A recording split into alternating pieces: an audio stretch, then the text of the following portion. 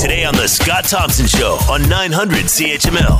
Obviously, we've been watching what has been happening in the United States in regard to the death of George Floyd and the officer that is charged with murder in his death and such, and just what has been going on in Minnesota over the last little while. Let's bring in Jeffrey Reitz, Professor Emeritus of Sociology and Director of Ethnic Immigration and Pluralism Studies at the Munk School of Global Affairs and Public Policy, University of Toronto, and is with us now. Jeffrey, thank you for the time. I hope you're doing well.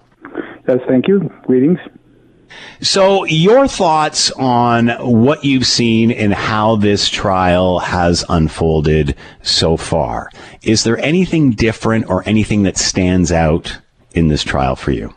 Well, there's a lot that's similar to what we've seen many, many times before, where we have across North America, really, where we have a combination of race relations problems and a surfeit of guns in the community. And that certainly applies to the folks in Minnesota. Although they like to think of themselves as really nice. They're nice people out there, but they do have this problem. And I think what's really distinctive about the case of George Floyd is that his, the murder of George Floyd took place on camera and was broadcast around the world. And everyone who saw that video agreed that this was really bad. And so, the testimony at the trial has been almost unanimously negative. All the people that usually support the policeman are not doing that this time. So I think there's an expectation that we're going to see a guilty verdict here. And now we've seen guilty verdicts in Toronto recently, like a few years ago with the murder of the young man on the streetcar, his name right now. But that was a conviction not for murder, but for attempted murder. And he was out in 6 months. Or something like that. After a few years, he was out, and we may see that kind of thing in Minnesota. But I would think that we're going to see a more serious kind of outcome for Mr. Chauvin. You talked about the video, and many said, because this obviously is an ongoing situation in the United States, say their name, remember their name. It's like, my goodness, this just continues to happen. But when George Floyd lost his life because of that initial angle, was it 8 minutes and 46 seconds, now 9:29, that this would be different. How important is that 9 minutes and 29 seconds of video in this case? Well, I think that it's quite important, and it really got, this was the case that captured the attention of the world. And for the people in Minnesota, they're not used to world attention. They're best known for inventing Wheaties and having a couple of World Series teams. But they don't get a lot of attention. That's their culture. They don't want attention. But when they get the attention, it really, focuses them on the question of how are we going to get our good image back? How are we going to be seen as nice people? If we allow a policeman to murder someone so brutally, that's going to affect us for a long time. So the city council in Minneapolis has been in turmoil over this. Initially, they're the ones who started the phrase defund the police, and a lot of people thought that was going to go farther in Minnesota than it had anywhere else. Of course, that hasn't happened, and those kind of proposals have been thrown out. So they haven't followed through on a lot of the policies that people had hoped would come out of this case. So I think a lot of people are hoping that this verdict is going to show that, at least in this one case, that justice will be done. What does it say when something like this turns Minnesota into what it is now? It's not a Chicago, it's not an LA, it's not a New York. What does it say when it is this sort of mild-mannered state that these issues start happening in? Well, it's a different place from a city like Toronto or Hamilton. It's similar in the sense that they thought of themselves as more progressive than the rest of North America. And it's also similar in that for a long time they had a relatively small racial minority population. But they're a little different. They have a Swedish or the Scandinavian culture there, which makes it somewhat similar to Canadian. But they've had a very rapid growth in the size of the African American population in particular, and this has brought a lot of problems to the surface that people in Minnesota didn't think they had. And this is sort of a similar story to the story of Toronto, where people think that Toronto, because we have multiculturalism and so on, we don't have the race relations problems elsewhere. And yet we've seen that, at least certainly with regard to the police and dealing with police community relations, that the difference is not that great. We have a less prevalent gun problem, and I think the police are less fearful of the population because of the lack of the prevalence of guns that they have in Minnesota. But it's not that different from what we have in Canada. Obviously, we've seen over the years mass shootings, lots of chatter and demand for gun control or some sort of regulation. It's chatted about for a while until, then forgotten until the next situation occurs. Do you think we will see change come out of this? Well, in a word, no, because we've seen the expectations being so high in the past, and yet the gun lobby has always come forward and has always prevailed. So a lot of the problems have to do with the size of the gun lobby and also the prevalence of money generally in the U.S. political arena, and money talks. And people who make these massive contributions get listened to. So we've seen so many cases where people were sure the public outcry for some kind of gun control is going to have an impact, and yet it hasn't. So I don't see anything really in this case that's going to make for a different outcome than what we've seen in the past. You're listening to the Scott Thompson Show podcast on 900 CHML. Your thoughts on the case of Daunte Wright and the officer who thought she was using a taser and instead a gun. I mean, these sorts of things it's just throwing fuel on the fire, is it not? It is, and there's been a spate of these sorts of things over the last few weeks.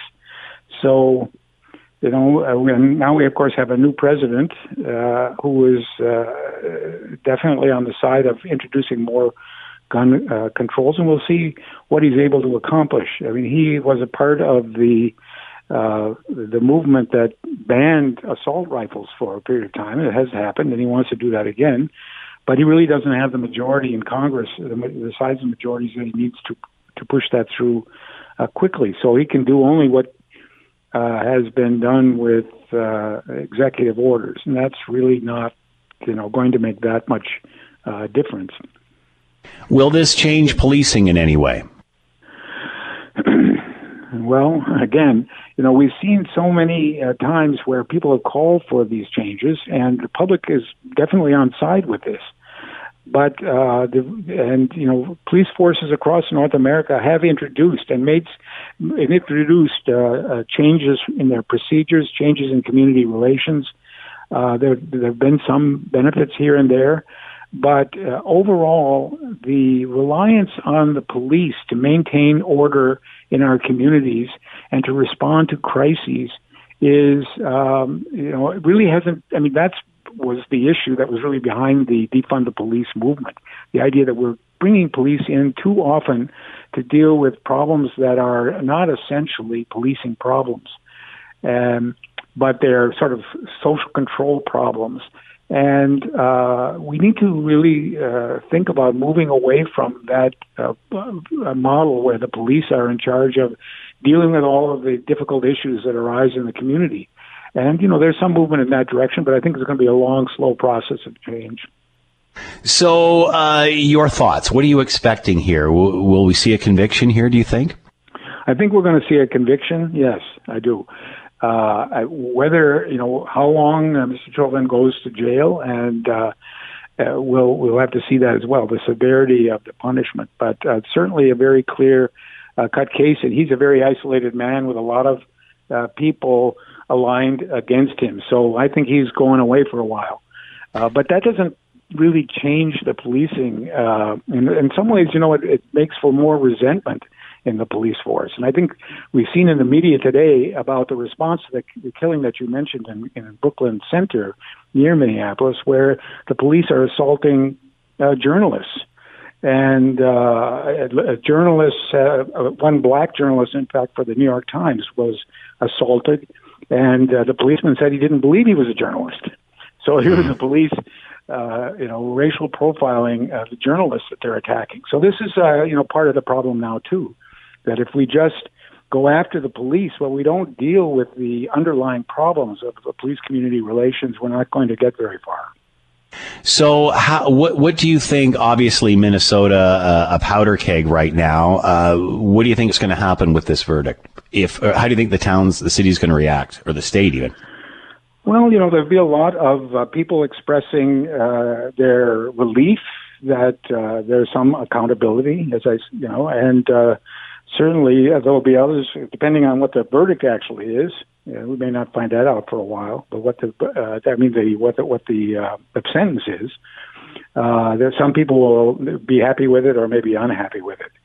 But again, I think it's important to recognize that while we're focusing a lot of attention on the verdict and the issue of police accountability focused on this particular case, that the underlying problem of, however it comes out, the underlying problem of community-race policing relations and the difficulty of race relations that's related to that is going to be there for some time.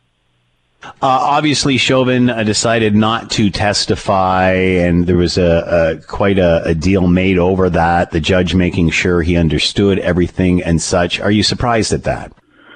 Well, I don't know. That's a kind of thing that really depends a lot on Chauvin's personality and his defense people's assessment of how he would perform. It may mean that he's not a particularly diplomatic guy, and might get out there to try to defend himself in a way that his defense people would feel not useful. Complaining about Mr. Floyd and all that, and so it could be just a strategy on their part to minimize the damage he might do to himself. I think he took the Fifth Amendment, the right not to incriminate yourself. I think they probably thought he might do just that. So obviously, if he is convicted, that does have to send some sort of message, does it not? Even, as far as being accountable as an officer. It's way better than no conviction, or a situation where you see a policeman who obviously is engaged in behavior that not only strikes the average person looking at it as wrong, but was described as wrong by the people who are in charge of the police in Minnesota. So this guy really looks like he has very little defense on his side. So, if we don't convict him, well, then I think they're going to have a more serious problem. All I'm saying is that even if we get to the point, which seems likely, of a conviction, we're still a long, long way from preventing these kinds of things from occurring again. Let's face it, they've occurred many, many times before, including in our own backyard, and we know how difficult it is to really move forward in a meaningful way, to actually say we can now look forward to a future where these things are less likely to happen. I remember reading somewhere that he was actually a training officer.